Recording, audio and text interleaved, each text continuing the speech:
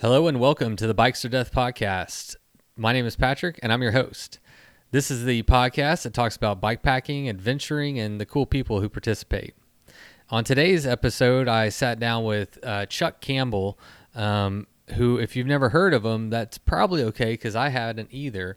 He's been flying under the radar for the last few years, or the last couple of years, developing a new bikepacking route in the state of Arkansas. And if you've been listening to the episode, you've probably heard me mention it a few times and bring it up when I'm talking to guests. And I definitely spread some misinformation. But luckily we got Chuck here to clear up all my mistakes. So this was a pretty cool meeting too for me because it was the first time that a listener put me in contact with a future guest. So I don't remember his name. Wait, I should have that. I know his Instagram. Here we go. M Bailey 18. Michael Bailey. So it's MBAILE 18 on Instagram. So thanks, Michael. He got me in contact with Chuck, and I met Chuck at a little bar there in Fayetteville. So yeah, it's cool. I've been personally really looking forward to this route. So being able to sit down and talk to the man one-on-one was a fun experience. Also really informative. You know, I've never talked to anybody who has developed a really large route like that, and kind of figuring out how you go about doing that. I think it's great information, and hopefully other people will take it and use that to develop even more routes. More routes, mo better, right? All right. So you knew it would happen eventually. And I'm happy to announce that the Bikes or Death podcast now has its first sponsor. So now the podcast is brought to you by Mother Nature. In Mother Nature, you can have one-on-one interactions with wildlife and your environment. You'll be treated to stunning vistas and sunrises and starry nights. And it's just a great place to reset and reconnect with yourself. It's a great place to get physical and mental health. You just leave Mother Nature and you feel like a whole new person. I personally use Mother Nature at least once a day, but I recommend more, all day, every day, forever. So go to a Mother Nature near you and enter the promo code Bikes or Death for a 10% discount on free smiles. Okay. Very happy to have Mother Nature as our first sponsor. The only problem is she doesn't pay that well. So actually, she doesn't pay at all. So I've got some more news on the Patreon front. We've had a lot of new patrons sign up there, and each one of y'all are very much appreciated. The more I'm compensated for my efforts in the podcast, the more time I'm able to commit and justify, because it's taking away from, family and jobs and that kind of stuff. So anyway, I have 3 tiers on Patreon now. So the first tier is $1. You get a few stickers. I just ordered patches. They're 3-inch patches. It's the same logo that's the sticker. We had an Instagram vote and it won. So we're keeping it OG, the OG logo.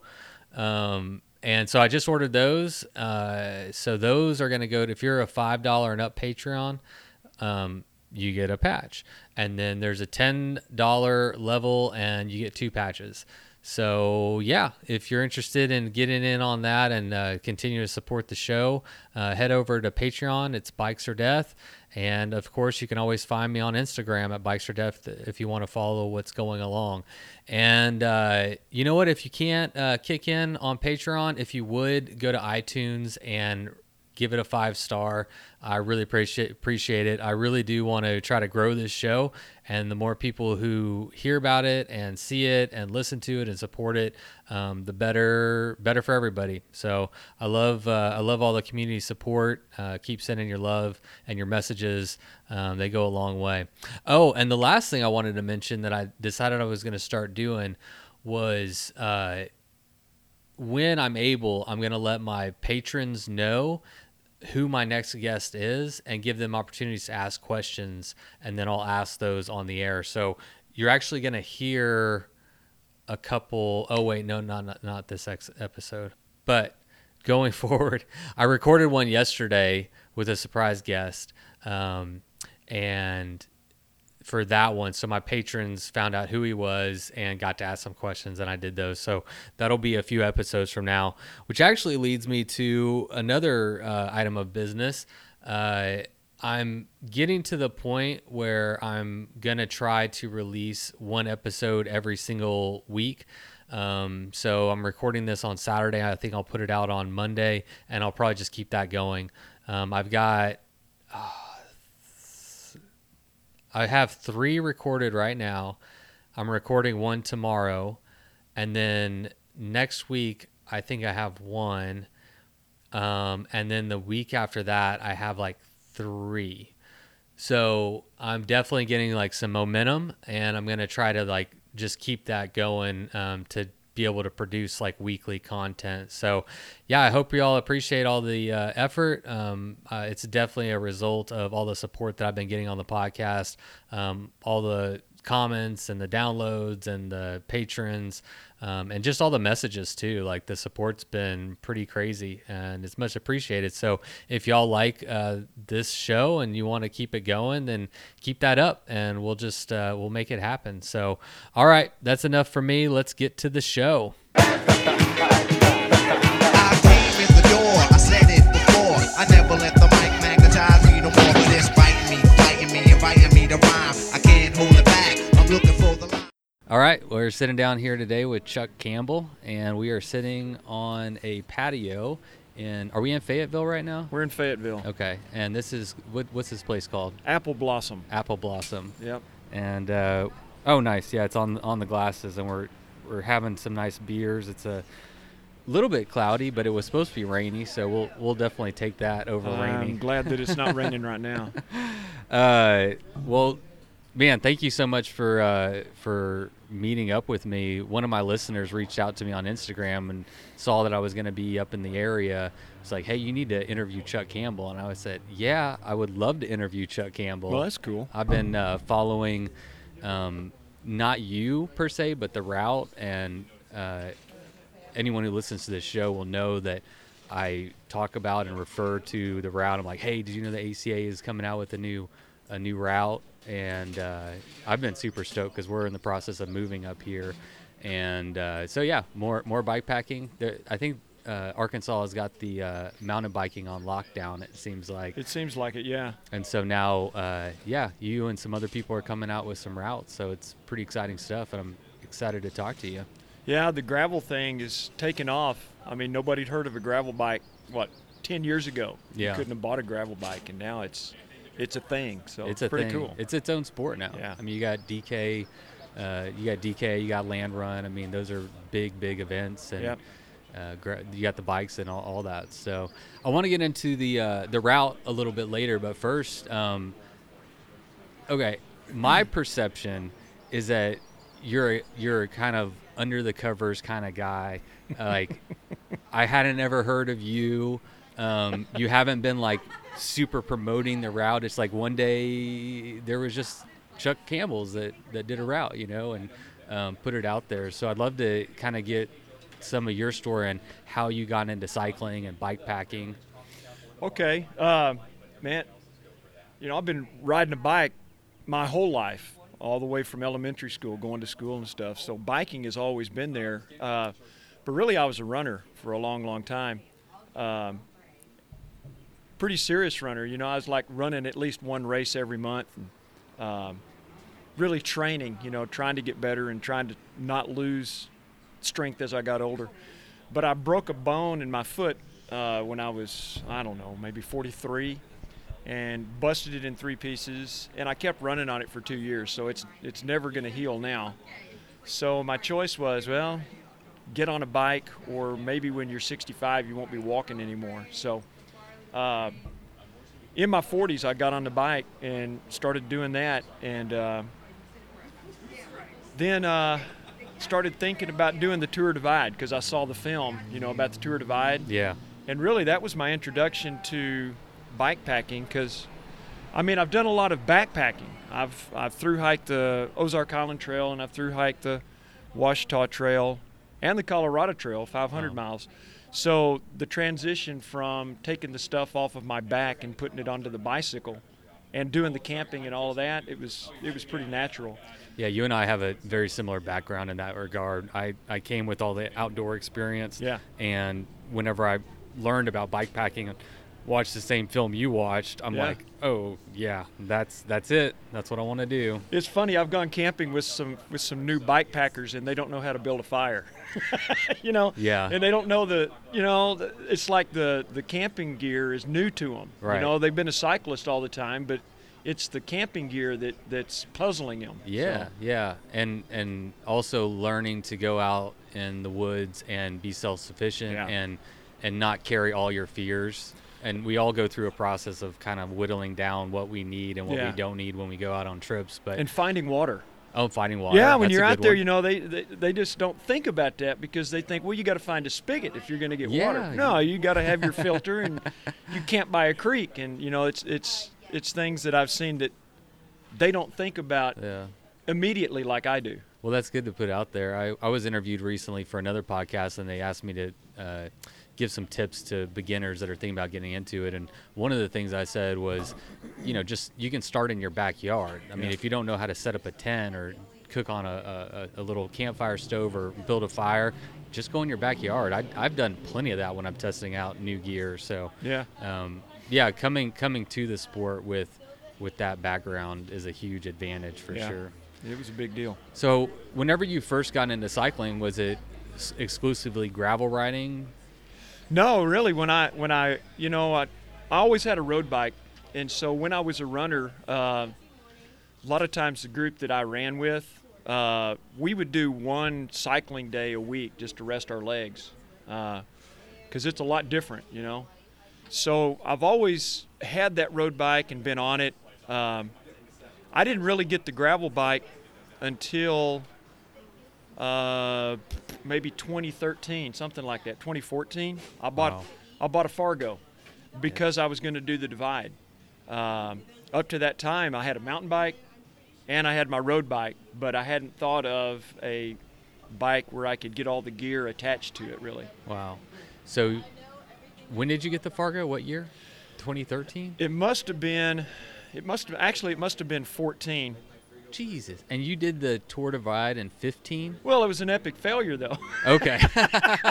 Yeah, and I had all kinds of mechanicals. Well, that's a great story, too. That I couldn't. Yeah, and that's really where this route came from. It's because I was getting ready to go do the tour, and looking at the map that Adventure Cycling had on their website that showed all of their routes. And I'm looking at Arkansas, and there's this big blank space. It looked to me like we were the only state that had 0 miles with adventure cycling. Yeah. It turns out there was another, I think it was maybe Delaware. Had 0. So, here we were with 0 miles, and it honestly got under my skin a little bit. It's like, really, dude, come on. Arkansas is cool. So I started thinking that we ought to have a route in Arkansas. And I thought what it ought to do is it ought to tie together a bunch of cool places, and what I really wanted was 100% gravel, knowing it'd be a lot different than the Tour Divide, but still, something along the same lines. And so I told a buddy about this. I told my wife, talked about it a little bit before I went up to the tour, but I got to Banff for the start of the tour. And I had a buddy there, Mike Dickin, and I told Mike the idea, and he started saying, oh, my God, it's got to go here. Oh, yeah, and it's got to go there to this place. Is he from Arkansas, too? Yeah, he grew up in Russellville, and I was a scoutmaster there in Russellville, and he was one of the scouts. He's an Eagle Scout from our troop. Sweet, so am I. Yeah, really? Yeah. That's where I got a lot of my, camping and experience and that's from. where Michael got all of his. Well, I got all mine growing up in Scouts too, but So Michael and I rode together for the first few days, and we kept talking about it. You know, and we'd sit down and eat lunch, and we'd say, "Yeah, it's got to go here and there." So that was the origin of the idea. And then I finally pulled out at Kremling, Colorado. How far in is that? That was 1,700 miles out of the 2,800. That's a decent chunk. I felt, you know, I For your had first done event something. Yeah, Man, my first come on, event. that's amazing. I had done something, but I didn't. I got to go back. Yeah, for sure. You understand, right? Oh, I understand. So I'm going back at some point. But anyway, How when did I you get pulled from? Well, Go but ahead. just back up. How'd you get from? I'm still curious. You came into it with obviously a lot of athleticism from running. Yeah. And you already did a little bit of cycling. Yeah. But you were in that space. You learned about bike packing, bought a Fargo, and a year later you're at the Tour Divide. Yeah. How did you train for that? What was your training like getting into that? Well, it was complicated by this fact. A year earlier, in 2013, I spent most of the year lying on my back because I had a blown disc, and I had to have back surgery. I lost about 15 pounds of weight because I couldn't do anything, all muscle that I lost. So I started trying to train that winter, and so I was trying to do weights too because my legs were just nothing. I wish I'd have measured my legs before the back injury because by the time that I got up and got on my bike again, my legs were like toothpicks. So I started training, doing weights, but it wasn't enough. I was not ready. My body was just not ready for it, and it beat me up. How much training on the bike did you do? How much training? Yeah, on the bike, yeah. I was trying to do like 100 to 120 miles a week, and I wasn't getting enough in. And I went on a few bike packing trips, and I felt good about my gear because it was my backpacking gear. I just pulled it over and stuck it into my new bags for the bike. So I felt good about all of that. But in retrospect, I see now that I didn't spend enough time getting the bicycle dialed in. And I didn't spend enough time understanding how to do the kind of repairs that I needed to do while I was out there in the middle of nowhere. Right. Because I'd always just taken it to the bike shop and they fix anything, you know? And that's my club. Oh, That's where man, yeah. Yeah. And so not being able to get it to, you know, I can just turn the dial here and I can get the cable tuned up, right? No. It was tearing me up. So. Is that what did you in? Yeah, and I broke a derailleur hanger. Yeah. Well, I had a spare one. My mechanic had said, man, you got to carry a spare one. Smart. So, but then I couldn't get it off of the derailleur. Well, a truck happened by and picked me up, took me into Kremling and said, we got a bike shop. And I roll in, and this dude is like fixing Huffy bikes for kids in town. Yeah. And I thought, oh, man. So he tries to get the hanger off the derailleur, you know, the half hanger. And he ends up stripping it out because he was using an Allen and it was a Star. Oh, no. And so he stripped out the bolt, and it's inside that little pocket that you're reaching into. So I spent an hour or two trying to get it out myself, couldn't get it loose.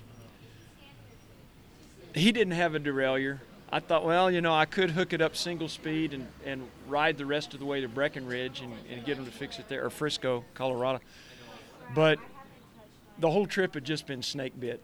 And I was just... have you ever... I finally decided, that's it, pulling the plug. Do you have a box? He had a box. Boxed my bicycle up and got on a Greyhound bus. Yeah, I hear you.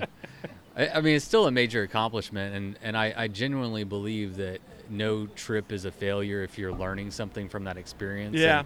And there's no way you didn't ride 1,700 miles of the Tour Divide and not come away with a wealth of knowledge that you now have at your disposal. So it's only going to make you a better rider going forward. Oh, it did. You know. I'm sure you've been using it actually on the is it the High Country Route? Is that what the route is called? It's called the Arkansas High Country Route. Arkansas High Country Route. Yeah, Yep. I realized we were talking about it, and I don't even think we said what the name was, so I wanted to throw that in there.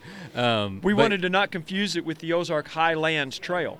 Okay. So we named it the High Country instead of Highlands. Where does that name come from? Well, it really comes from my schooling. I'm an environmental science teacher. Okay. My first job as a teacher out of college was to teach for a program that was called Project Land, Learn Arkansas's Natural Divisions. So when you look at the state of Arkansas, you can divide us up into the highlands and the lowlands. And then there's 3 natural divisions in the lowlands. That would be the Delta, Coastal Plain, Crowley's Ridge. And in the highlands, we have the Ozarks, where we're sitting right now, the Ouachitas, and the Arkansas River Valley. So that concept is just buried in my head, you know? That's the way I see the state, is the highlands and the lowlands. Makes sense. And then looking at those 3 natural divisions. So when Michael and I were talking about where should the route go, we just kept thinking, well, why don't we just try to do it just in the Ouachitas and the Ozarks, River Valley? Then maybe someday we'll look at the lowlands and put one together for that. Oh, cool, yeah. So you do different segments. Yeah, so that's where the name came from. I like that idea. That's a great idea. Just for the 3 highland natural divisions of the state of Arkansas. Yeah. So for people who have never been to Arkansas, what can they expect to see? I mean, it's nice to say Ozark and the Ouachitas, but yeah, what's the elevation like? What's the geology like and the topography, all that? What are they going to expect if they come and ride your route? Joe Jacobs works for the Arkansas Parks and Tourism, and he has a perfect description for it. He was trying to tell some folks from Wyoming what to expect here. And he said, well, our mountains are not that high, but the valleys are real low. So, you know, you would look at Mount Magazine, which is, just under 2,800 feet in elevation, and you would think, you know, it's not even 3,000 feet. It's not a mountain. But then when you consider the fact that you don't have to travel very many miles, and you're at 300-foot elevation, and, you know, you start looking at the steepness. All right, so maybe it's not a Colorado climb where you're going to climb 10,000 feet from bottom to top. Mm-hmm. But my experience in riding the climbs on the Tour Divide are that the climbs here in Arkansas, some of them are just as challenging. I think of Cave Mountain over on the Buffalo River. And, beautiful area, by the way. And I just climbed. I rode Poteau Mountain the beginning of this week. I was riding up Poteau Mountain, and Rebecca Rush. You know, I was over there. Rebecca's doing the route, and Rebecca. Yeah, we'll was talk riding about that in a little bit. When she came off of Poteau Mountain, here's what she said: "That's legit." So, I guess that made you smile as a great route creator. Huh? Those 2 descriptions, you know, that Joe Jacobs. Well, the mountains are not real high, but the valleys go low. very low. Yeah. And for Rebecca Rush to say that's legit. Yeah. You know. That's a badge of honor. It is. Yeah, that's awesome. But the Ouachitas are east-west running ridges. So as long as you're running east-west, you're either on top of a ridge or down in the valley. As soon as you turn north or south, it's going to be like straight up a ridge and then straight down the other side. Yeah. That's where the challenges are. And from what I've seen, it's all tons of trees. Yeah. Lots of rocks. The terrain is like super rocky. Yeah. And lots of water. Like those are the 3 things that kind of stand out to me. I mean, it's a beautiful area. And also, you know, I mean, talking about the elevation, it's only maybe goes up to about 3,000 feet. But one of the nice things about that is that, well, me coming from Texas at no elevation, I still feel like that's a little bit more doable than Colorado, which I've done, and I suffered greatly. but guys from Colorado can come down whenever it's snowing. Exactly. And they can come down here and ride. So exactly. there's a lot of appeal to that. We've got all year riding down here. That's a great thing about this. Yeah. And the rock is one of the things that contributes to that. Right? I mean, you tell me, but I'm an outsider. But it rained yesterday, or 2 days ago, I should say. Rained all day, and then I let the trails dry for about an hour, and then I went on a ride, and they're wet, but you're just riding on rock, and if there's dirt, it's just dirt on top of rock. So you can pretty much ride wet, cold, year round, it seems like. Yeah, and exactly. And you might find some roads that are worse than others, you know, spots of clay that are just almost like you would find in that infamous creek crossing in the Dirty Kansas, where Yeah. anybody who's not smart enough to pick up their bike and carry it through there is going to be trying to get red clay off their bike for the next 10 miles. Yeah. So there are Or spots next 10 like that, days. but next 10 days. But you can go around those or pick up your bike if it's been really raining. Yeah. So when did you decide to bring this to the ACA? As soon And as how I did got you- home from Kremling. Really? Yeah, I mean, I got home, and I know it was within 2 weeks. I just called, Yeah. and I said, I guess I got somebody at the front desk, and told them I have an idea for a route, and the girl was like, well, okay, let me pass you over to Carla. So she passed me over to Carla, and then Carla was just as cautious. She's on the other end going, well, Yeah. How many calls like that do they get a day? no kidding. You know? But what kind of an idiot am I to think that I could call up Adventure Cycling and they might do my route? A perfect idiot. It was It pretty turns funny. out you were the perfect idiot to do it. It does. So yeah, I called them, and Carla said, well, I don't know. It's kind of a what I first said was, hey, I'm from Arkansas. Where's the love? And she just died laughing. She said, I know, because they were aware of it. And she said, well, do you have an idea? I said, yeah, I got a big idea. So she said, well, get a state highway map and mark it out and send it to me. And I said, well, you realize that it's going to be mostly off of the state highways. And she said, yeah, that's cool. We'll look where it goes and send it to her. And then another funny thing, when we're talking about the name, I said, I want to call it the Highland Route, Arkansas Highland. Or at that time, that's what we were thinking about, Arkansas Highland. Mm-hmm. And she says, well, did Arkansas really have any high land?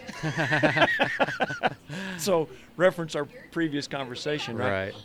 But anyway, I sent that to her I rode the Divide in 2015.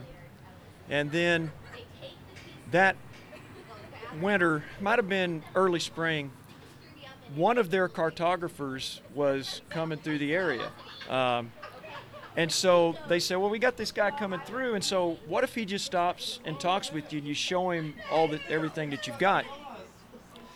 And so he did. He stopped in, and I had him sold that night. I mean, he was a believer. The dude's name is Travis Switzer. Yeah. Did he ride part of the route with y'all, or did y'all drive it? Or we didn't get to ride part of the route because he got stuck in a snowstorm in the Midwest when he was trying to get here. Oh. So we ended up just spending one night at our house, and we actually rode some single track Okay. the next day that's not on the route. But just laying it out on the kitchen table and him looking at all the maps, I just had a Delorme gazetteer, Uh-huh. and I had it all marked in there with a highlighter, and we were just turning pages, and I was showing him all the cool spots. So he went home, or he went back to Montana and Missoula and told them about it, and he became that advocate, Yeah. So they said, well, put together a PowerPoint and send it to us, and then we want to have a conference call. And so we did that, and then Travis put together a blog spot to put it on Adventure Cycling's webpage, and that's when it blew up. They said, we're just going to put it out there and see if there's any interest. Yeah. And the Arkansas people just went crazy. I went crazy. I remember. Do you remember the blog spot? Oh, yeah. Yeah. And that was what made all of this happen. And next thing I know, there's some dude with State Parks and Tourism who's wanting to friend me on Facebook. And then Arkansas State Parks and Tourism. Arkansas State Parks and Tourism. And then a dude with the Walton Family Foundation who wants to friend me on Facebook. Yeah. And so, those guys got involved, and they contacted Adventure Cycling directly and said, we like this idea. We'd like for it to happen. And really, that's what made it happen. And then they put their money where their mouth was. Yeah, the Walton Family Foundation threw down $100,000, which was, that was half of the funding to produce the maps. It was really funny. When talking about money, and they were finally we got ready to map it, and Carla said, well, we can't pay you much. And I said, you're going to pay me? So when I got out and started doing the mapping and running around Arkansas with a GPS unit in my hand, they actually paid me a little money. So That's so cool. yeah, so in the summer I got to do that. And being a teacher, Yeah. I just didn't do other work that summer. I just went and You worked just for did ACA. that. Yeah. It's Man, pretty cool. that's so cool.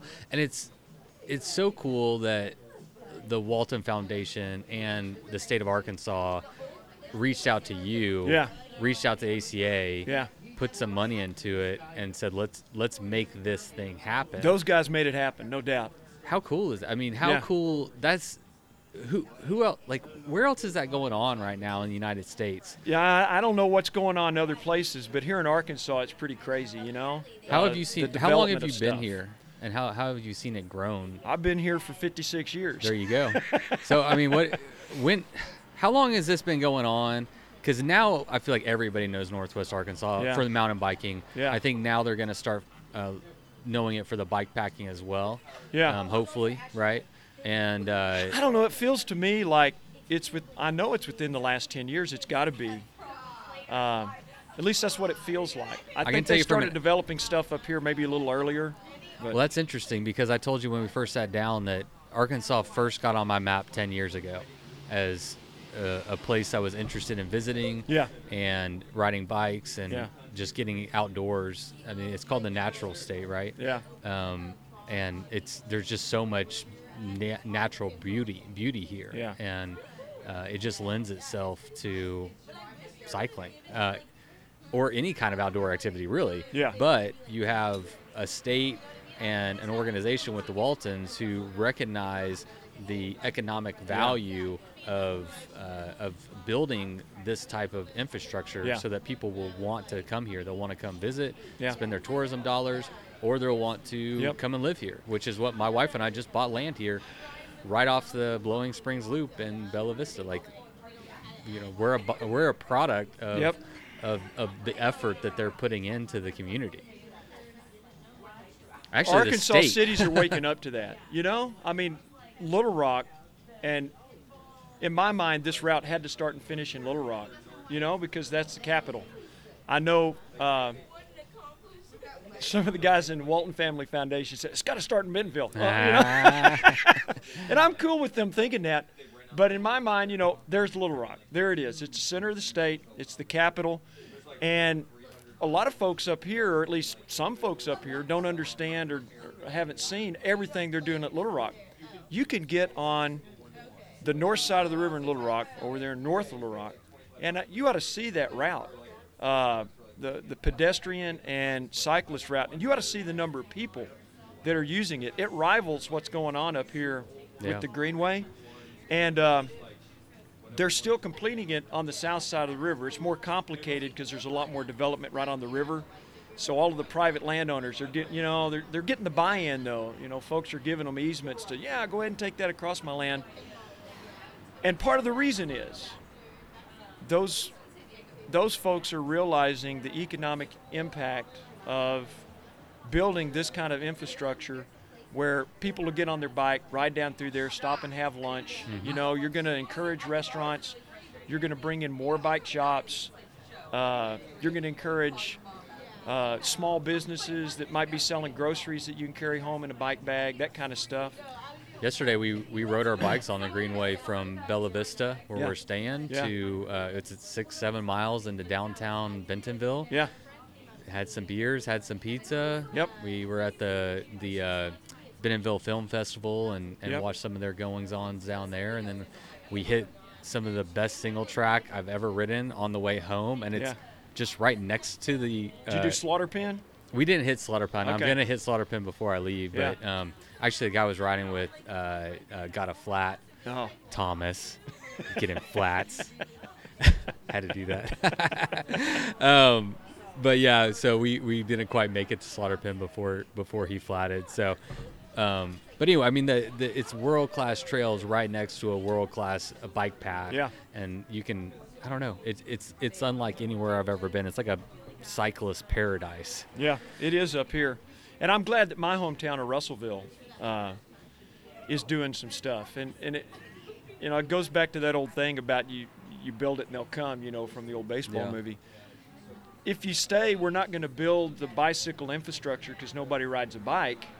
You're thinking backwards, As soon as you get it built, then that's going to encourage folks to get on their bikes. And Russellville is seeing that. The city fathers are seeing it, building multi-use ways of moving around the city. So we're seeing a lot of runners now. And, running had died out after the 70s, it seemed to me. I mean, didn't see nearly as many people out there running. But two things. Russellville's built the infrastructure where folks can run and they can feel safe doing it. And Safety. then we have a big half marathon in town now. And so lots of people train for that half marathon. That can't do anything except improve the health and the happiness of the people who live in Russellville. 100%. Yeah. Another example, my son lives in Seattle. You know why he lives in Seattle? He can get on his bicycle. He can roll down to the bus stop, put his bike on the front of the bus, go anywhere he wants to any of the parks, take his bicycle off, and ride anywhere that he wants, Yeah. So old people like me have to start thinking like, what do 25, 30-year-old people want in a city if we want to bring those people into our city? That's our future. Yeah. So That's a great perspective. it all fits together. It does. I'm so glad that people are seeing that, and that I was thinking while you were talking, have you heard that the Waltons are using their work here in Arkansas, and they're taking that to other states now? I've seen some of that, I can't on some remember of their the- posts. I on can't remember Facebook. their exact dollars, but Yeah. basically they've started a grant to where anyone in any state can bring them a route, anything, bike related or trail related, and bring them something, and they will potentially, if they like the idea, they will help work Cool. with the city to implement these types of things all over. Yep. And they're using, Arkansas was just the beta. I mean, they're only getting started. This is their blueprint for what they want the United States of America to look like. From my perspective, looking in, like, they're like, look, here's proof of concept. Yeah. Here's how you grow the economy. Here's how you have healthy citizens. Here's how you have happy people. Yeah. Here's how you reduce all the traffic and Yep. and promote tourism and all the things that we're talking about. Yeah. They're doing a lot too. They're giving grants to schools I know about. We better talk to Gary and make sure we're getting all this right.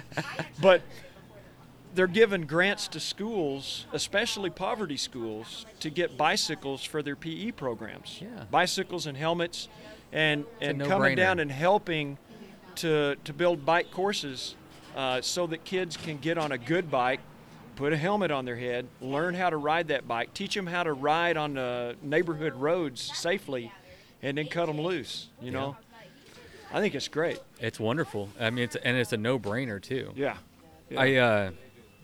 We didn't talk about, but just driving around, there's so many, like if there's a park, from what I've seen, if there's a park, there's usually like a pump track or, some jumps or, and some of them are huge, some of them are little, but I mean, they're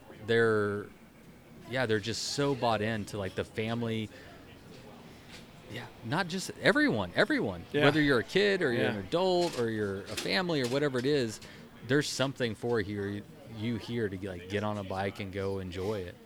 Yep. There's plans for a pump track in Russellville. So, Nice. Yeah, it's going to be cool. I'm not surprised by it anymore. Yeah. I used to be like, what are they doing now? What are they doing now? Now Yeah. I'm just like, yep, that's what they do. That's just what they do up here. Yeah. And that's a great thing to be known for. Yeah, it is cool. All right. So I'm going to throw this out there real quick. I am so stoked on the whole Arkansas thing that I was worried that my listeners of my podcast would be like, dude, this guy won't shut up about Arkansas. So I didn't even tell you this, but this is actually going to be my first episode of a new podcast I'm starting, and I don't even know what it's named yet. I have it on Instagram as Arkansas Bikepacking. That's it. So, Okay. But I'm gonna release this on my regular podcast, but I'm also gonna start one just talking about Arkansas and everything they have going on here, because I just feel like I'm going to talk about it so much, everybody else is going to get sick of hearing about it.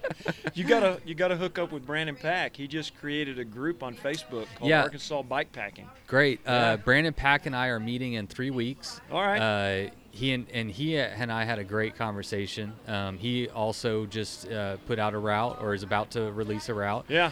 And I have to tell you that he was very intentional about wanting me to interview you first. Oh, really? And make sure that there was like separation between both of those interviews, in which I completely agree. You know, he definitely gave you a lot of credit for your work and wanted to make sure that you got your moment in the whatever this is, my moment, About your 30 moment. seconds of fame or whatever. Yeah, you're all the fame I can provide. That's what you're gonna get. Brandon is, and he works for the International Mountain Bike Association. Right. I think maybe he's regional director or something like that. Something. Yeah. He told me. I mean, he's in charge of some stuff and making sure all those trails get built and hiring Rock Solid to go out there and build them. He's a cat herder is what he is. All of these people yeah. are running around doing stuff, and then he's there trying to make sure that they're all on the same page. Good. Yeah, I'm excited to talk to him. But yeah, it's just a great example of how much is going on here. Like, we had Rebecca Rush here. Yeah. And then yesterday we also have Lael Wilcox. Yeah, I heard that she was in town. She's in town. I actually reached out to her like 2 hours ago. Yeah. And we're going to do an interview tonight. Tell her that she needs to ride my race. I'm going to tell her. I sent her a Facebook message, and how wild she is said, that? maybe another year. But, it's at the same time as the Tour Divide. But I gotta lure her away once. Okay. For the she can win a beautiful belt buckle. Oh, we got a belt buckle. A belt buckle. That's the finisher. That's the winner's belt buckle for this year, and a custom-made belt. Oh, Lael, you want this? Yeah, with Razorbacks on it. You're not going to get that anywhere else. That's right. The only way to get it. In fact, one of the folks that's with Rebecca said, "Ooh, you going to get Rebecca a buckle?" I said, "If she comes and wins the race." So I love it. Maybe she'll come and win it, and we'll get her So a the only buckle. person that gets a buckle is the winner. No, what we're going to do is we're going to have. I want a buckle right now. Do I get a buckle for this interview? Absolutely not. We're going to have the male winner gets a buckle, the Right. female winner gets a buckle, and then we're going to have a third one that is going to be raffled off to a lucky finisher. Oh, cool. So we're going to have 3 buckles and belts. The custom belts go with it too. So after you finish, you have to contact Flying Possum Leather in Fayetteville. Give and me your they'll sizes. that's right. Got to get the size. They'll make the belt and mail it to you. So That is cool. I love it. I love it. I love the buckles. All right, so let's talk about the route. Yeah. Yeah. Well, you created it, so tell us everything you want to tell us about the route, everything you want to put out there. You're talking to a bunch of bike packing nerds right now. I so. know, and you're not going to get me to shut up at this point. Like I said, it's just trying to pull together the beautiful spots, Everybody in Little Rock knows about, they call it Lake Sylvia area. I know. So out west of town, there's just tons of beautiful gravel. There's a wilderness area out there, Flatside Wilderness is there, and so we ride right along the edge of it. For those folks who are not going to be racing, there's so much stuff that's close to the route where you ride up to the trailhead for the Flatside Pinnacle, lock your bike to the tree, you better, because we know your experience. And then you get to hike up, it's only half mile, and you get this beautiful view of the wilderness area. And that's not even 30 miles from what I consider the origin of the route, which is Little Rock, So it's just getting started on the route. Just getting started. And then You should do something for your race. Like if you go to the top and take a picture, it's like you get like a we have mandatory selfies. You do? We do. We have mandatory selfies it. along the way. And the people who are going to race slower, they don't mind. The folks who are really wanting to haul tail across it, I love some that of those idea. are, look at what Rebecca's doing right now. We'll go ahead and talk about that. Look what Yeah, she's let's doing talk right about now. it. How many people are following her dot? What is she doing right now? For She's people who she's don't know? right. She's setting the first completion of the route. So fastest known time, right? But really, this is the first time anybody's ridden it from beginning to end. I haven't ridden it from beginning to end. Okay. So she's going to ride the whole perimeter anyway, and that's what the race is going to follow, and setting that first known time, and certainly the fastest. So I wonder how long that'll hold up, because the weather Yeah. that y'all have had while she's been trying to do this has not been great. no, And it's you were not. out there riding with her, so yeah. Why I don't got tell us how that was. It'd be neat to hear about how the route was like through her eyes as But she's a world-class athlete, world class athlete. Yeah, what was she? and going I'm a through? redneck from Arkansas There you go. who's 56 Two years peas old. two peas in a pod. So, yeah, it was a great experience to get to do that, and I'm not really a famous person worshiper, you know what I mean? Yeah. And she knows that, and she was cool with it. She was even talking crap after I rode with her some, which was really cool, because Yeah. that gives me permission to talk crap too. But Yeah. she was just cool. She was down to earth. I could ride her pace for about 50 miles. She rode it for 140 miles that day Wow. over some unbelievable mountains. What kind of pace is that? She, I was riding 14 miles an hour for about the first 20 miles. And that was because we started with a big downhill, and then we didn't have very many big climbs going across there.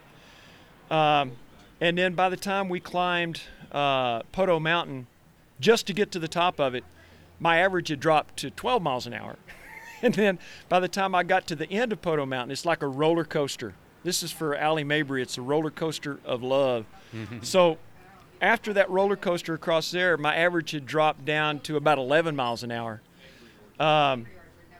I think, we'd have to check with Rebecca, I think she's averaging for the whole thing just over 10 or 11 miles an hour for this whole thing. Including stops? Or is that just ride time? I think that's just ride time. Okay. But we'd have to check with her Yeah. and see. We'll definitely be following up. I mean, she's, what, about halfway through right now? Well, or- she's coming into this area pretty quick. She was on the Mulberry River last night, and she's headed up to the Greenway. She ought to be hitting the south end of Fayetteville any minute now. Oh, wow. Yeah, and coming right up the Greenway. She'll go right down there's the Lake Fayetteville Dam right below where we're sitting. Okay. She'll be going across that at some point here pretty soon. Wow. Yeah, we'll check her dot. Yeah. Whenever we get off, we'll check our dot, and maybe we'll go Yeah, say hi. that's right. That would be cool. So what is what's her you said that she got to the top of that climb and was like, "Oh, that's legit." Yeah. What about her reaction to the natural beauty of the state? But she, because she's a Westerner. Yeah. She wasn't born out there, but she's lived out there for so long, and she was talking about the green, and that folks who come from the West, that's always one of the first things. Oh my gosh, look at this green. Look at how thick it is. The thing that she commented on most is how nice the people are Yes. and how helpful the people have been to her. She's riding tubeless and tore up a tire. You got to check out her Facebook page to see all this in her Instagram.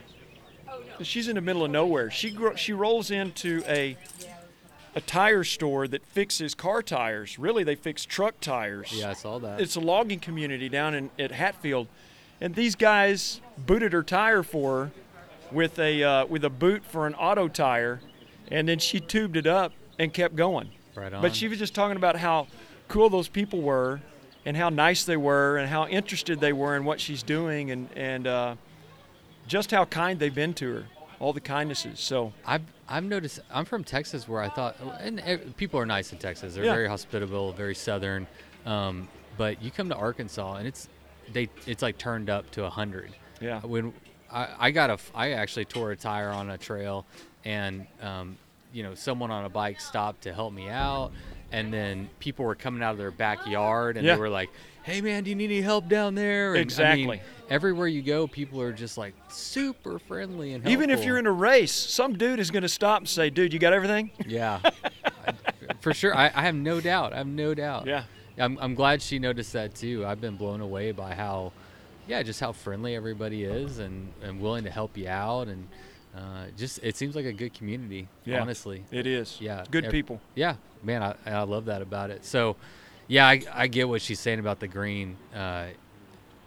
Green. Where are you in Texas? I'm in College Station. Okay. So it's, are you familiar with that? It's in between Dallas, Austin, and Houston. It's Yeah. kind of smack dab Yeah. central Texas a little bit. So you're not out there at the Austin where it's really dry, but No.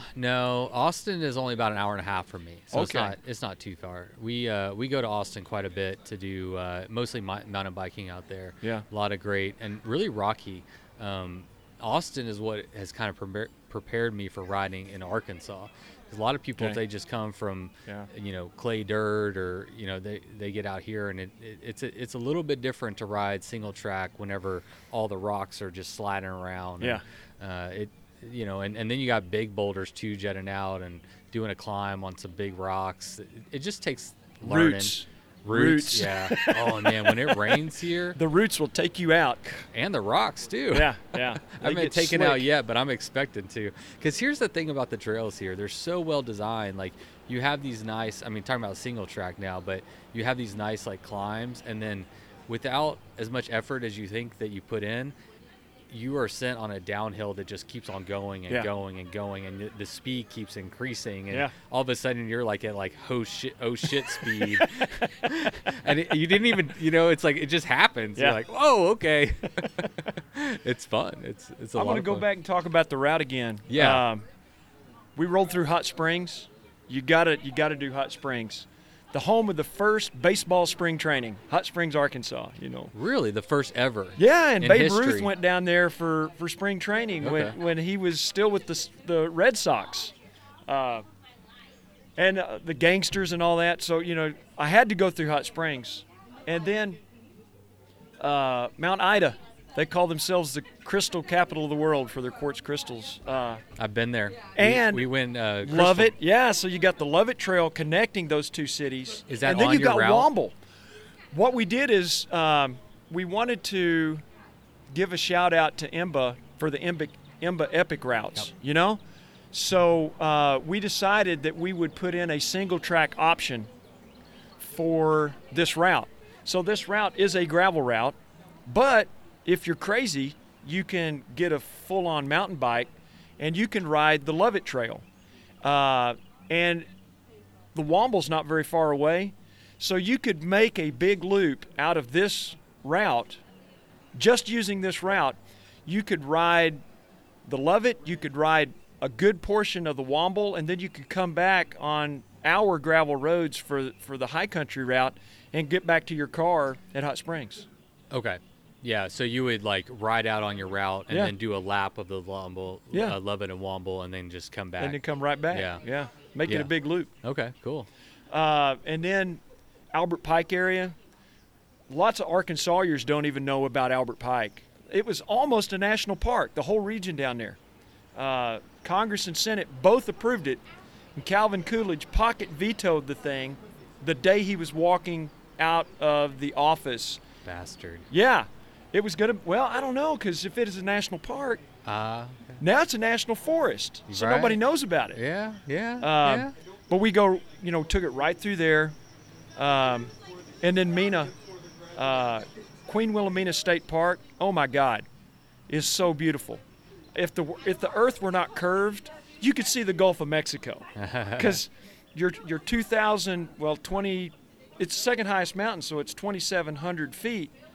And you look south and it seems like you can just see forever because there's only a few ridges between you and Texas, That's pretty neat actually here, because with all the trees that you have, you get to a high peak, and Yeah. a lot of times it's just trees, Yeah. right? So that's probably pretty special in Arkansas to have that kind of vista. It is, and the 'Cause you're not lodge going up to there give is above the beautiful. tree line No, here. no, you're not.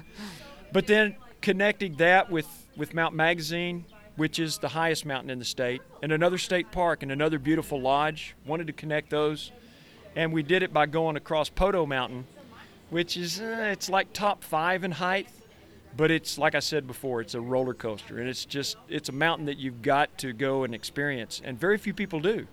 It's just a really cool place. I took it through Russellville because that's where I am. I Got mean, to. it's my freaking route, right? And we Yeah. had to cross the river somewhere. Love that attitude. It's my podcast. It's your route. We can do whatever we want to do. So we crossed at Russellville to come through my hometown. The other places where we would possibly have crossed, didn't have a bike shop. So coming through Russellville, we got a bike shop on the route, another bike shop on the route. But the Mulberry River, God, it's beautiful. And decided to take it on pavement because the place is just, you don't want to miss the Mulberry. So instead of the gravel, we just took it straight down the Mulberry on the highway that follows it. Yeah. It's just spectacular. What's the percentage of gravel to pavement on It's this route? 50-50. 50-50. Yeah. And Because you originally you said you wanted it to be all gravel. I wanted it to be all gravel. So It just what- wasn't doable. Okay. Why? Because, well, here's my joke. Because county judges in Arkansas get reelected by paving somebody's road. There's so many roads that, 10, 15 years ago, I would go out and drive them, and they were gravel, Yeah. and they're getting paved. Honestly, for counties, it's what I've been told by folks who work for Pope County is that it's cheaper to maintain that chip seal pavement than it Yeah. is to dump a load of gravel and have to spread it after every rain. Right. So they throw down the money once, they pave it or chip seal it, and so it's cheaper. So economically, I can see why they want to do it. It's just a bummer for gravel riders, Yeah, I love gravel. A lot of the reason I love gravel, and we all do, I think, is because you associate gravel with remoteness, right? Less houses, less people, just like getting out there. So I guess a better question is like, how is the remoteness, regardless of the roads that you're on, whether they're paved or gravel? Yeah. How remote are you on a lot of the route? When I rode 90 miles on Thursday, was it Thursday I rode? Yeah, I rode 90 miles I don't on even know what Thursday today of the is. route. Today's Saturday, I think. And I saw 2 cars while I was on the dirt roads, 90 miles. When I was on a highway, which was not a very long stretch, I think I saw like 7 or 8 cars. So riding 90 miles the whole day, and even the ones that are paved back roads, like I'm thinking Crystal Springs area, just south of there. Even though it's paved, the traffic is so light, and it is. It's very remote. You better have your water bottles filled up and or have a good For dogs. filter. Yeah. Well, yeah, and Rebecca's she's got some great pictures with dogs chasing her. But I wanted to ask about the dogs. That's my my wife's biggest fear when Yeah. riding. So I've not encountered any dogs I can't discourage with a water bottle. Just There you go. squirt them in the nose and I start talking to them before they get off the porch. As soon as I see them, I start talking to them. And even the dog that chased Rebecca was just doing his job. His job is to make sure nobody comes up to the house and invades it. And so he was dutiful and chased Rebecca down the road for a little bit. Buffalo River, man. We hit the Buffalo River 3 or 4 times yeah. on the route. Yeah, I mean, it's the nation's first national river. A national river? Yeah, it was declared the first national river, so it entered into the national park system, but as I a did not national know river. that. Yeah. When was that? Oh, it was in the 70s, and the reason was the Corps of Engineers in the 60s, they were mandated to build dams, and the Buffalo had a couple of dams slated to be built, and so a bunch of Arkansasians got together. Neil Compton, if you're up in Bentonville, Compton Gardens that are up there, that's Dr. Compton's old house. Ken Smith, who's still running around here in Fayetteville, those guys got together and formed the Ozark Society, and they kept the dams from being built. Yeah, no kidding. I just got to give a round of applause real quick. The federal Thank you response. to those guys, and thanks for bringing that up. No kidding. Ken Smith, you ought to interview him. I don't know that he bikes, but man, what a cool guy. I'm really big on the whole environmental and just the natural aspect of the sport. Yeah. I mean, we're bike packing, but why are we bike packing, and where are we bike packing? So we need to be advocates and aware of these resources that we have, and we need to fight for them. And so, I definitely would talk to somebody who was in that. Laid out the trail, the Buffalo River Trail. Have you ever walked any of it? I haven't, yeah. He laid it out and did And he's got to be 100 years old now. Sorry, Ken. But he's still going out with trail crews. I took a bunch of my students out to help build trail because they got to meet Ken Smith. So I took his book, which was used as propaganda, to send to Washington, D.C. to say, look, here's the Buffalo River. Turn it into a national river, which they did. Yeah. I took my book out there with the kids in the woods. We sit down for lunch, and I pull it out to show Ken. And he just laughs, but he's sitting there talking with the kids. The kids are wanting to see the pictures and stuff like that. It was a special moment for me to have all of those kids with Ken and realize so cool. that they were in the presence of royalty. Yeah. Here's the guy that made this happen. Like here's one of the guys. One of the guys that made this so you could be here right now and enjoy it. He and Dr. and I used to get Dr. Compton to come and talk with kids too. But both of those guys are very, self-effacing and, I was just part of it. But these people really did all the work. Yeah. No, they were the major players, but they're humble and they want to give credit to everybody that was involved. So cool. Yeah. So cool. Going back to your route. Yeah. How did you map it? So you said that you actually haven't even ridden the entire thing. So if someone is out there right now listening and they're like, dude, I got an idea for a route. Yeah. How did you map it? I got a Delorme, the Gazetteer. Yeah. And sat down with a highlighter. And I should have brought the original with me today because there's some places where every road in the whole area has got a different color of highlighter on it, because I'd think, oh, this is going to be great here. Then I'd go drive it. No, there's got to be something better. So then I'd take a highlighter and mark the next road over. And that's another reason that the route kind of twists and turns around, is I tried to find the best roads, If I could go gravel instead of pavement, I would do that. Yeah. If I could go pavement that has very little traffic as opposed to pavement that has more, I would do that. So that's great. Me and my wife would just get in the truck and take off driving and go check out a new section as I got it all laced together. Mm-hmm.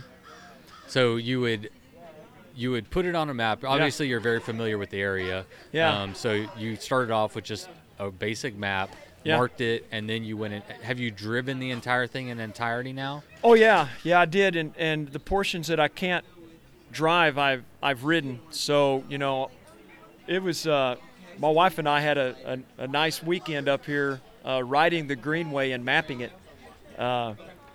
because you did it all in a weekend. Yeah, from Fayetteville to Bentonville anyway. Okay. And we had to stop at every intersection and take pictures that were geotagged, and I had to talk into the GPS unit with a recorder. Yeah. So every intersection I'd have to stop, take pictures, and then talk to it and say, at this point, continue straight on the Greenway. Do not turn right onto the side trail that goes to, Right. So it took us a while. We weren't going real fast, but we rode all the way up. What we did is parked a car at Bentonville, came back down to Fayetteville and started. And so we made it to Lowell the first day and stayed in a hotel, which my wife likes. And then from Lowell, then we went on and finished it up to Bentonville the next day, and then we were done. So we did it in 2 days. That's cool that your wife bikes too, though. And when you ask her, she's going to say, no, I'm not a cyclist. What she means is she's not an idiot like me. But we've done the Katy Trail in Missouri. Oh, yeah. And then I'd love to do. I haven't done it yet, but it's beautiful. We talk about doing it. It would be nice to do. It's a great place to take somebody like my wife who says she's not a cyclist. Or even like my family. I could pull my daughter behind me on the trailer and that kind of stuff, Yeah. It's great. It's a lot of fun. And we stayed in bed and breakfast when we were doing it. Yeah. It's great. Cool. So in conjunction with ACA putting out the route, I think on the exact same day, bikepacking.com released a portion of the route that Logan Watts did. Yeah. And they were working together on that, the guys at Adventure Cycling were working with Logan. Yeah, I get this. It's funny how often I get emails and calls now, and it's like, hey, can you tell me about the route? So here's this guy from Bikepack. Oh, really? Bikepacking.com. And I'm going to come ride your route. Well, that's cool.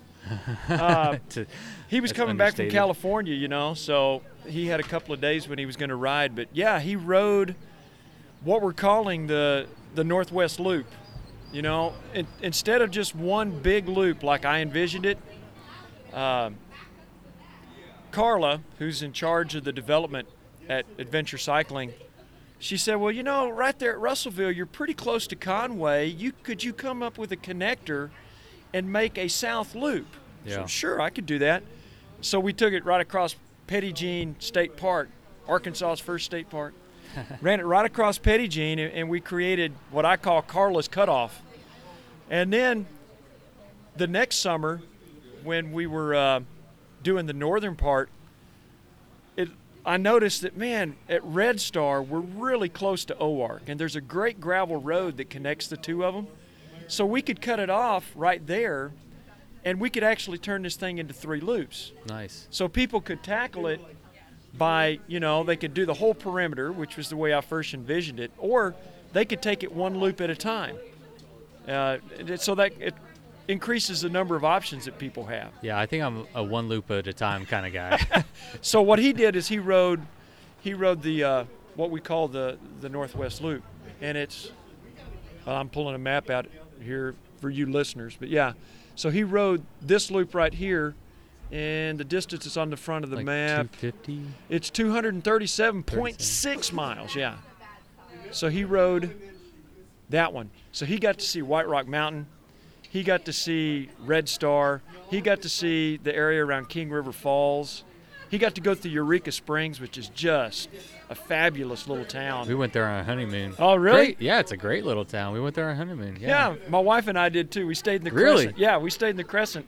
We for like stayed 3 or in 4 some days. cabins. I can't remember the name of Yeah. the cabins, but it was a beautiful cabin, super remote, nice lake, super peaceful. It was great. Yeah.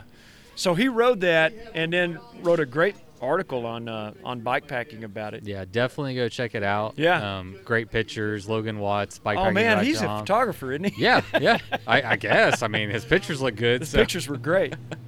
But yeah, bikepacking.com, obviously. ACA, bikepacking.com. Yep. I mean, you can retire now, right? Like, what else is left? That's Who else right. is going to publish your route? Well, you're on bikepacking.com and Well, ACA. how about Outside Magazine? I hear a rumor. Oh. You want to talk about that, or is it just a rumor? It's just a rumor right now, but I hear a rumor that Outside Magazine might be interested in it. So, Man, more power to you. What's it like, man? I mean, you just had an idea yeah. and kind of ran with it and Yeah. threw it out there, and to see it as well received as it's been received, I mean, what is that like? I'm still kind of in shock that it did happen this way. I mean, if I didn't think they would have thought about it, I wouldn't have ever called them, you know? So I knew it was a great idea. Right. But the other thing is to see it happen this fast, you know. But when the state of Arkansas, with Joe Jacobs and the Arkansas Parks and Tourism, when they showed an interest in it, and then when the Walton Family Foundation showed an interest in it, you know, that's what really created this quick timeline that we've seen. It happened so fast. I was thinking, you know, we might be on their schedule to develop this thing in 10 years, but no, it happened real fast. They Wow. got it published and got it out there. Man, again, kudos to everybody kudos to you for having the idea and reaching out to ACA, and for them to be interested in the Waltons and Arkansas, the state of Arkansas to back you up and to promote it and to push it through the pipeline. It's been pretty cool. I mean, it's so cool. Yeah. And it never would have happened. Well, maybe it would have happened. Maybe it would have happened one day, but Maybe. it happened right now because you were willing to have the idea, or you had the idea. You called them and you made something happen. It's pretty funny how it's all happened. Crazy is the word I just keep using. Yeah. It's just crazy, man. Crazy. But it happened. That's all. Hey, man. However it happens, it happens. It's here now. That's not right. It's not going to go anywhere. No. No matter what happens, that route will always be there. Yeah, Someone can go ride it. that's right. That's awesome. So talking about the route a little bit, like what bike is the right bike to use, or maybe you could talk a little bit about your setup. Man, trying to tell somebody what bike they ought to ride is like telling them what kind of woman they ought to marry, you know? Yes, sir. But I'm riding a Trek Checkpoint, and a big reason that I'm riding that is because my local bike shop carries Trek, you know? And what is a checkpoint? Is that more of a gravel? It's a gravel, yeah, but it doesn't have that race geometry. The heck, Gary Verdon's been riding it on a Salsa Warbird, which has got that race geometry, and he's put all the luggage on it and just loved it. Yeah. But I'm riding a checkpoint. One of the things I found out on the Tour Divide is I don't do well on drop bars on gravel. So I had cyclist palsy, man, and my hands were just numb. Couldn't even tie my shoes. Yeah, wow. So what I've done is put flat bars on there with the ergo grips. And then I also put the horns on the side so I can change my grip around. Right. You know, a lot of people do those Jones bars, which that might be an option too. That's what I have. My wife and I just switched to Jones like 'em? bars. All right. I'm 50-50. I like them for long distance bike packing. Mm-hmm. They offer more. So if you have drop bars, then you're limited on your width. Yeah. If you have a bedroll up there or whatever, you're limited on your width. With Jones bars, it solves that. Jones bars have a lot of hand options that you don't realize. Yeah. You can go narrow. You can spread your hands out. You can put your forearms on the two bars up front. You got lots of hand positions on the grips. Yep. So the way I look at it is like the perfect world for me on my touring or bike packing bike, Jones bars, anything I'm going to be riding with gear and loaded down and for long distances, I think Jones bars are the way to go for me. Yeah. And then maybe for like a gravel bike / just around town bike, I want to get another one and put the wood chippers back on there. Yeah, wood chippers are great, man. They're just fun. Yeah, they are. They feel great because you get in the drops, but your hands are spread out, so you got some leverage for. Yeah, I miss them, but I don't. I need another bike. That's the problem. So. That's always a problem, right? But I think they're good. And my wife has lots of shoulder pains. That's what she struggles with. Yeah. And she just switched to the Jones bars. I just put them on her bike, and so far no pain. Well, so, that's good. Yeah. I put comfort as a priority on long trips. No kidding. Because if you're going to be in the saddle a really long time, and you want to be enjoying it, speed is great, but for me personally, the comfort is the most important thing. So the longer you can stay in the saddle, the more miles you can put in, the more you're going to enjoy it. Yep, no doubt. And the only way, everybody's different, so you just got to try and see what works for you. Yep. So, but this checkpoint has got the way, and I'm just reading all this. I'm really not that much of a gearhead. I'm not either. But they told me, well, this has got the endurance geometry instead of the geometry for racing. And so I got that, and I got the carbon. I wanted to go lighter, especially because I'm looking at this race that's coming up this summer, and so I bought it last summer so I could ride it a whole year, and get all my luggage on it and go camping with it, get real comfortable with it, Mm-hmm. So my modification was that I put the flat bars on it. I also got a bigger cassette in the back. I didn't get one of those trash can lids that's 50-toother, but I'm still running 2 on the front. Okay. Yeah. And then I'm running I think 38 on the back, 37 or 38. I'd have to ask my wrench guy. Yeah. But I like that combination. It's not nearly like when you have the 3 on the front on a mountain bike, and then you can just sit there and spin and not go anywhere. It's not that kind of a ratio, but still, when I climbed Poto Mountain the other day, I thought, and I had luggage on. I thought, this is what I want, Yeah. I'm strong enough to climb this with this gear. I don't need anything bigger on the back, so it worked out. Yeah, the only way you're going to figure that out is just by going and riding it, what Yeah. gears you should be running, and it's going to change from route to route. It is. It is. What about your tires? I'm running 37s. I'm running a WTB Riddler. Yeah, I used to have that tire. Yeah, and it looks a lot like a Riddler from Maxxis, which is they got a different spelling for Riddler, but so it's it's not real aggressive. It's not real knobby. Yeah. But it's got enough grip that it can, and they make it in different sizes too. I saw that they got a 45. Some people might like that and get a little more cushion. Right. Because I'm not running any shocks, I'm running a rigid carbon fork. But the 37 rattles me on some of the roads, especially some of the downhills. I can't descend as fast as I could if I had a fatter tire or shocks, like a Lao, for however you say that for the front fork. I think can't it's never Lao, pronounce it. Yeah. the Lauf front fork, man, that'd be sweet. Right. But so I'm giving up something there, but it's 50% road. That's what you got to keep in mind. That's what I was wondering. It's 50% road, so I might lose a little bit, but I think I'm going to gain it back on the roads and on the smooth gravel. And honestly, most of this route is going to be good smooth gravel, and there's going to be spots that are rough, you know. So, and I'm riding, I've got a seat pack, got a Revelate Design seat pack, and then I got a knockoff for a frame pack because I started looking at the frame packs from, Revelate Design and some of the others. And I was looking at measuring the angles on them, and none of them would fit. I was going to have something custom made, I thought. Mm-hmm. So I found this one on Amazon for $35, and I thought, well, if it tears up. Worst case scenario is $35. So I got it in the mail, and I looked at it.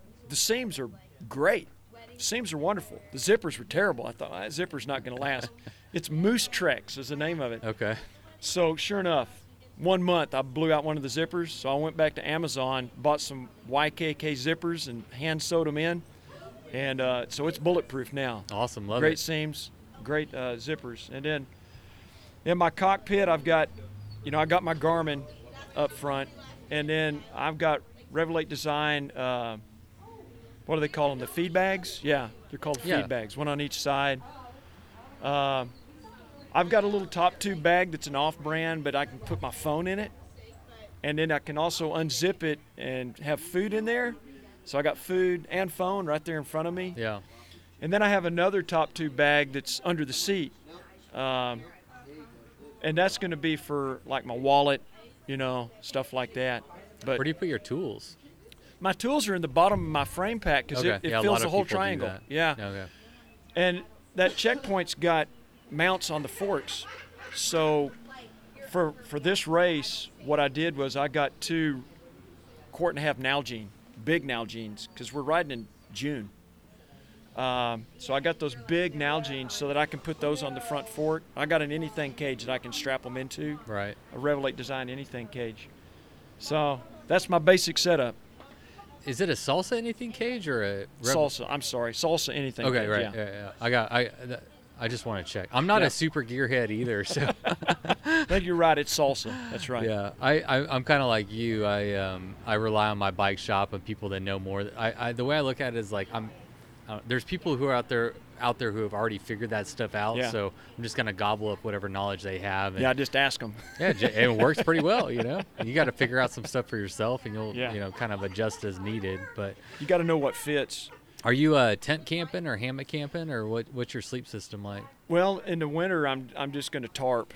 I quit carrying a tent years ago. I went back to a tarp when I was backpacking. So, and in the summer I will hammock. So, in June for the race, I bought a little bitty hammock. It's a Hummingbird. Mm-hmm. I forget the thing, like 3.5 ounces. It's stupid. Whoa! How light it is, and then the straps that come 6 ounces, and that was supposed to be light. And then the straps that come with it are like 8mm climbing strap for hanging it. Yeah, little tiny stuff. That's what I have too. Yeah. And then I've got I think it's Gossamer Gear tarp, which doesn't weigh much, but up here you got to have a bug net too. So for what? For mosquitoes, for buffalo gnats. Buffalo gnats? Yeah. What are those? Well, they're little spawns of Satan that will bite you, especially this time of year you get out in the woods. Really? Yeah, so I really want a bug net when I'm doing that in June. Okay.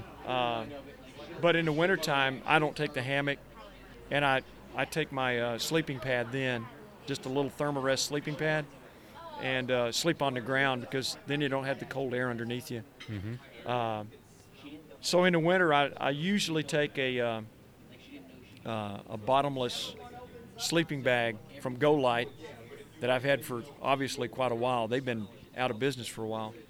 But in the summertime, I'm just going to take this puffy jacket that I'm wearing and a pair of tights and a poncho in the hammock.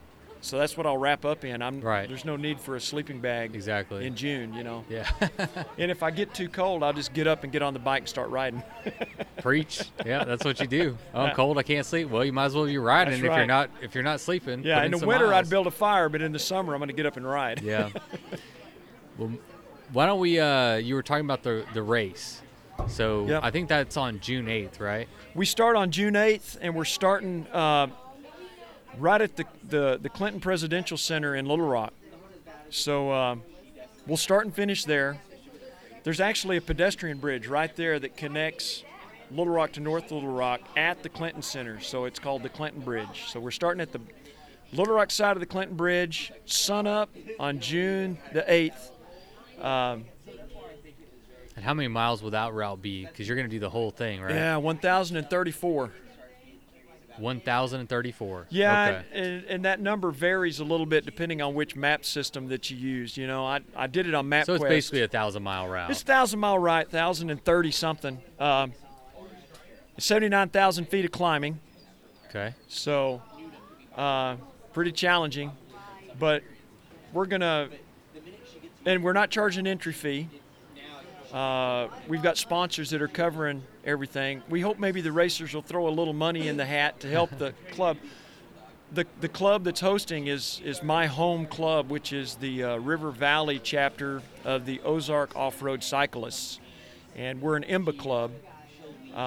So we hope everybody will throw down a little money, because we're just going to meet budget with the sponsors that we got. Yeah. And then, the club ought to have some money for building trail out of this, don't you think? So, Yeah.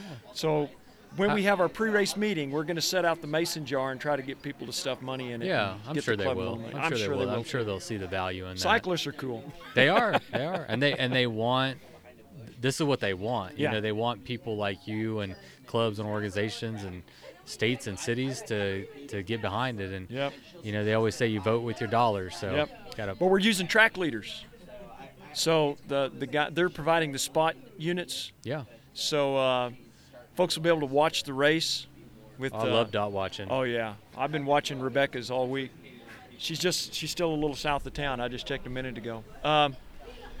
We're using track leaders, and then we're requiring selfies. So folks have to take selfies along the route. If somebody misses a selfie, we're going to tell them, don't turn around and go back. But come on, don't miss 2 or 3 of them. Yeah. And the selfies are in certain locations. Yeah, we have specified spots where they got to take a selfie. So they serve as like a checkpoint kind of. yeah, they're like a virtual checkpoint. You don't really need it obviously with track leader, but Right. it's kind of fun. Exactly. So the people who are at home, we're doing this for the people at home. Yeah. The folks who are watching the dots, now they're going to be able to go on the Facebook page for the race and be able to see a picture of their Love loved that. one in the center. And we've given them a lot of leeway, because a selfie could mean, well, you just take a picture of your bike. Or doesn't have to be a selfie where you're standing there with a stupid grin. You can get somebody standing right there to take the picture for you, Yeah. But I think it's going to be cool. It's going to give us a bunch of pictures of the route. I think that is a fantastic idea, because it's something I tried to do whenever I did the 500 race that I did. Yeah. Was update people via social media. Yep. Because like you watch the dots, there's a lot of us dot watchers out there, Yeah. but you kind of want to be able to see Yep. what's going on. And, Yep. I mean, that is a really great way to like. No racer is going to be penalized for doing it Right. and taking that time to do it, because everybody is supposed to do it. Yeah. And then it gives the people watching a little bit more excitement about what's going on and connecting with the participants and stuff. So, But if somebody skips all of the checkpoints, we're going to put Icy Hot into their chamois butter. So they better take some selfies and post them up there whose for us. idea was that? Was that your idea? It was my idea, and I found out that there's some racers in Florida that have been doing it for a while. Okay. But I don't have many original ideas. I steal most of the ideas. But Well, most people do. I mean, in the day and age we live in with all the information out there, it's That's like right. you're not reinventing the wheel. You're just like that's right. making a slight variation Tweaking on it. something, tweaking it. Yeah. I mean, let's be honest. But I mean, I can tell you, I've never heard of that. Yeah. I've dot watched quite a few races, and then Yeah. you go to their Facebook and you kind of follow up Exactly. with, you connect the Facebook with the dot watching or Yep. the Instagram, and you kind of you're following along that way. Yep. But to have it more in like a centralized location where you can go to the, what is your Facebook?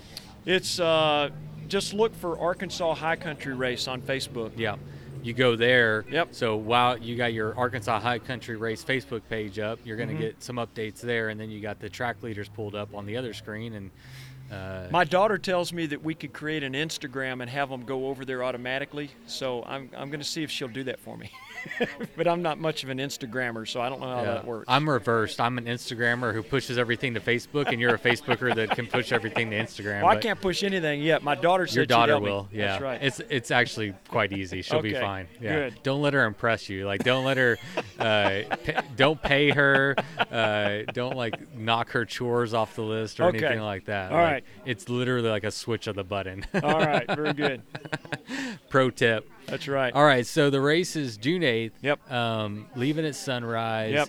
Got to take some selfies. Yep. Man, what else? I guess they're going to be racing against Rebecca's time, whatever time she puts up. That's exactly right. Yeah, and there's some guys that are going to be here that are pretty darn fast. Remember the name Mike Dickin, the guy that I sat at Banff and talked, Yeah. Arkansas kid, he's from Russellville. Yeah. He's coming. He just finished third in the Arizona Trail Race. Hoorah. Yeah. That's awesome. And he's coming. Robert Orr out of Hot Springs is a beast. Those of us who are old remember the Eco Challenge. And, Rebecca Rush was on I know. teams in the adventure races back with Okay, Eco Challenge. dude, I'm old enough to where I had every single Eco Challenge on VHS, and I wore them out. Mark Burnett produced them. There you Survivor go. guy. Yeah. Yeah. I'm. Team Traveler. Team Traveler was one of the teams they were perennial contenders. Yes. Well, they're from Arkansas. It's Arkansas Travelers, so they were Team Travelers. Awesome. Yeah. And Robert Yeah. Orr is 60. He's the national, I'll try to get it right. I think it's the national endurance mountain biking champion from 2018. But Robert's going to ride the race. I mean, he's got to be a contender for winning the darn thing and getting the buckle. you know? Yeah. Awesome. So you're opening up to 50 people this first round. Yeah. Is it full? No, we got 30. We got 35 right now. That's it? Yeah, that's it. Oh, come on, people. We can do Oh, I better. gotta throw I another feel like I'm name in a out. fundraiser right now. No or kidding. a telethon. All right, people, call now. There's only 15 spots left. The Arkansas High Country Race is going out hot. It's going out hot. David Horton is going to ride this race. Okay, who's he? Yeah. You need to do your background research, man. David Horton is the man. Okay. Um, I have a bad memory, so it's possible I've heard of him and watched videos and I just forgot. But yeah. You ever watch the video about the Barkley Marathon? Oh yeah. He was the second finisher of the Barkley Marathon. For 19 or 18 or what year? Oh, no, I'm talking the second finisher. I mean, the second person ever to finish it. Like Sorry, 15, I was 20 thinking years second ago. place. Yeah. Okay. He was the second person to ever finish the darn thing. Okay, How many respect. people have finished it? Like maybe 10? Yeah, I mean, He it's not said- uncommon. I think it's more common for people to not finish it Exactly. than to finish, right? So, Exactly. Very few people ever finish it. But David set the speed record running the Appalachian Trail, I think it's almost 30 years ago. And then he turned around and set the speed record for the Pacific Crest Trail running it. So that's his outdoor credentials. He started as an ultra runner, right? He's on a bike now because he's had some knee replacements. What an interesting he's parallel to you. 69 years old. And you still think he's going to set the fastest time? No, but he's he's doing won it. it, yeah. He's going to do it, man. He's 69. Yeah, that's wonderful. He's going to set the record for 69-year-olds. Do you know Hal Russell up in Missouri, Yeah. not too far from here? Yeah. I'm going to be interviewing him in a few weeks. Really? And he's one of my personal heroes. Give me a coffee mug when you interview him. Okay. He makes Yeah. coffee mugs. Yeah. See if you can buy a coffee mug from Okay. me. I'll buy it from you. Yeah, I'll see what I can do. He's a great guy. He raced with me in the 500, and me and him, we raced against each other quite a bit. We were passing and leapfrogging each other a bunch. And I'm going to be interviewing him, but he's one of my heroes. Oh, he's a great guy. I don't even think he got into cycling until he's about your age. Yeah. And he's done Tour Divide 6 times, I think. And Yeah. He's not done. He's 70 years old. He's just getting started. He's Yep. warming up. So I got mad respect for those guys that are older and out there getting it done, because that's what I want to be. Like, Yeah. Right now I'm in pretty good shape, but it's not always going to be like that. That's know, right. Like I look up to those guys that are out there and still making it happen and not taking the freaking go-kart at the supermarket to get their groceries or whatever. Yeah.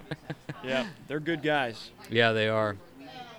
So if anyone wants to sign up for the Arkansas High Country Race, just go to Facebook or That's what? right. All they got to do is go on Facebook and then send me a message there. Yeah.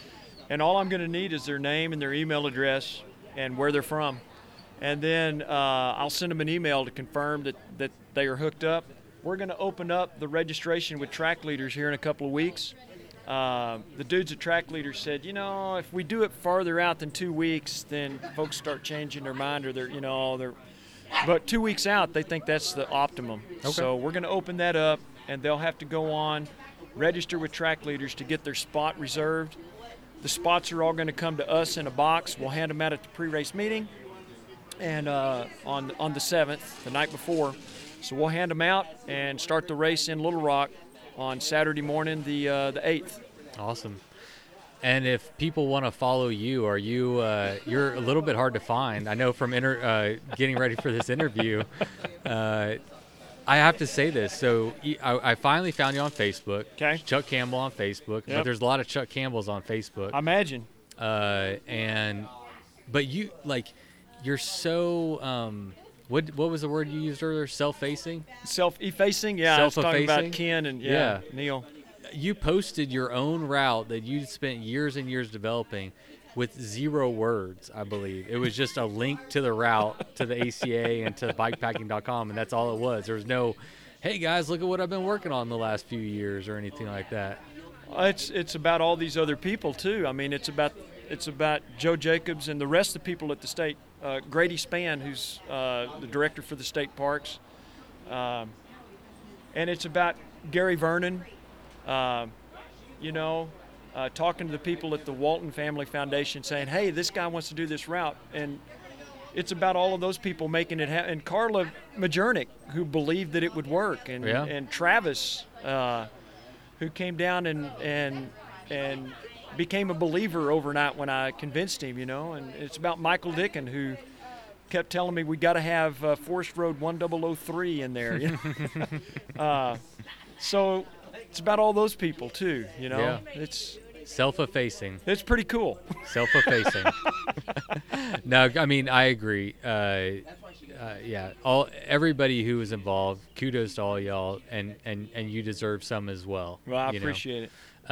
So is maybe email a better way to find? I mean, good luck finding him. He's on Facebook. Yeah. Chuck Campbell. Yeah. He has a goatee, so that's your tip if you want to find him on Facebook. What's your email address? Because I got 2 scars on both knobs of my chin, I will never shave my chin again. Hey, whatever works, man. It looks great. Bicycle scars from endos. Those are badges of honor, man. Let them shine. But yeah, they could, and once they find me on Facebook and send me a message, then through and they can find me at, I'm running the Arkansas High Country page on Facebook too. Okay. So if they find that, then they could send me a message there, and then they've found me. And what's your email? It's Chuck E. Campbell, all one word, Chuck E. like Edward, Chuck E. Campbell @hotmail.com. So. Great. Yep.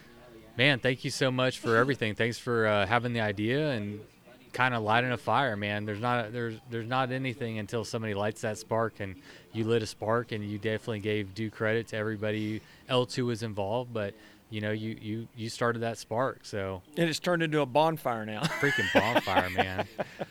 Let's get off this thing and check Track Leader, or not Track Leader, but let's check where Rebecca's at. I've got to find her on Garmin. That's right. The Garmin tracking. On Garmin, and let's see if she's coming through. We'll give her a high five as she rolls through. All right. Very good. All right, man. Thanks Thank for coming you. on. All right. All right, man. I hope y'all enjoyed that. Chuck's like a real down-to-earth, good old boy, and I appreciate that. Coming from Texas, like our personalities just matched real well, both real laid back, and I was admiring his, like, it's like a early 90s Chevy truck. Not a fancy guy or anything, just a simple country boy putting out bike packing routes. what's better than that, right? So I love all the diversity of, he's definitely not the type of person like you might picture as going out and developing an awesome route. But that's what makes it cool, right? So I'm personally like pretty stoked to get out there and check that route out, and I hope a lot of other people will too. All right. Well, again, don't forget to head over to Patreon. Oh, it's so confusing because I finally figured this out. The website is Patreon, and if you contribute, then you're a patron. And so I'm going to fuck that up probably a lot. But anyway, head over to Patreon, and I got the stickers and I got patches on the way. I got those new tiers set up so you can go over there and get in on that.